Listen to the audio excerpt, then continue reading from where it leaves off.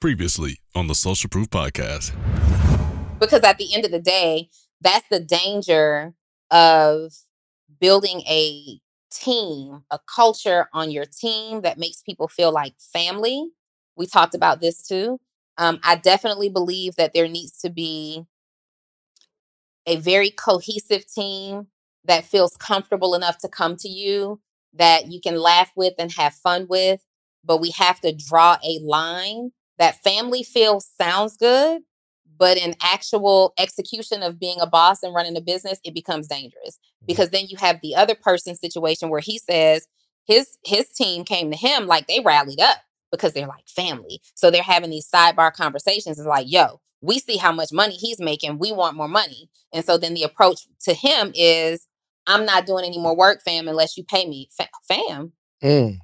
Like, I get, you understand fully that I'm your boss, right? Yeah, Lee. You would never go. I didn't hear that part. Well, that's what happened. Like, suddenly the job just stopped being done cold turkey. And he's reaching out like, hey, what's going on? Well, at this point, I just feel like I deserve more money and I'm not going to do any more work until we discuss this. And you have to look at what you're being paid based on the actual role that you're providing.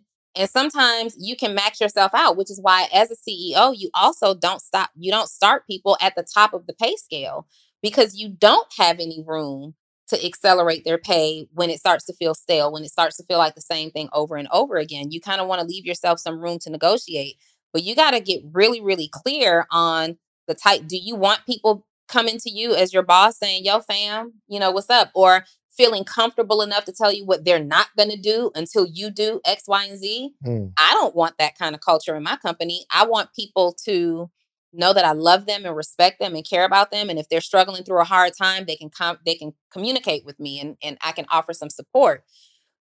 But I also want a team that respects me and says, hey, Donnie is just as important of a CEO is as my last job CEO was. And I have the same level of respect for her that I had for my last supervisor. What I don't want them to have for me is fear.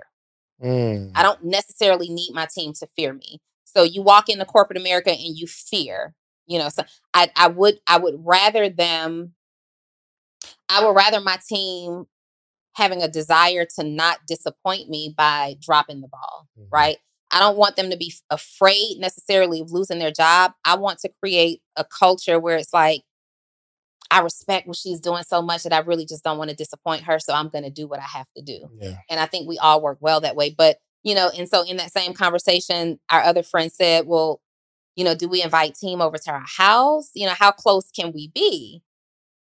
Come join the most amazing live mentorship and accountability group for entrepreneurs every morning. Let's go. The Morning Meetup. Do you have a business idea you need to get off the ground? Do you currently work a 9-to-5 and are looking for supplemental income? Come and network with like-minded individuals and take your business to the next level.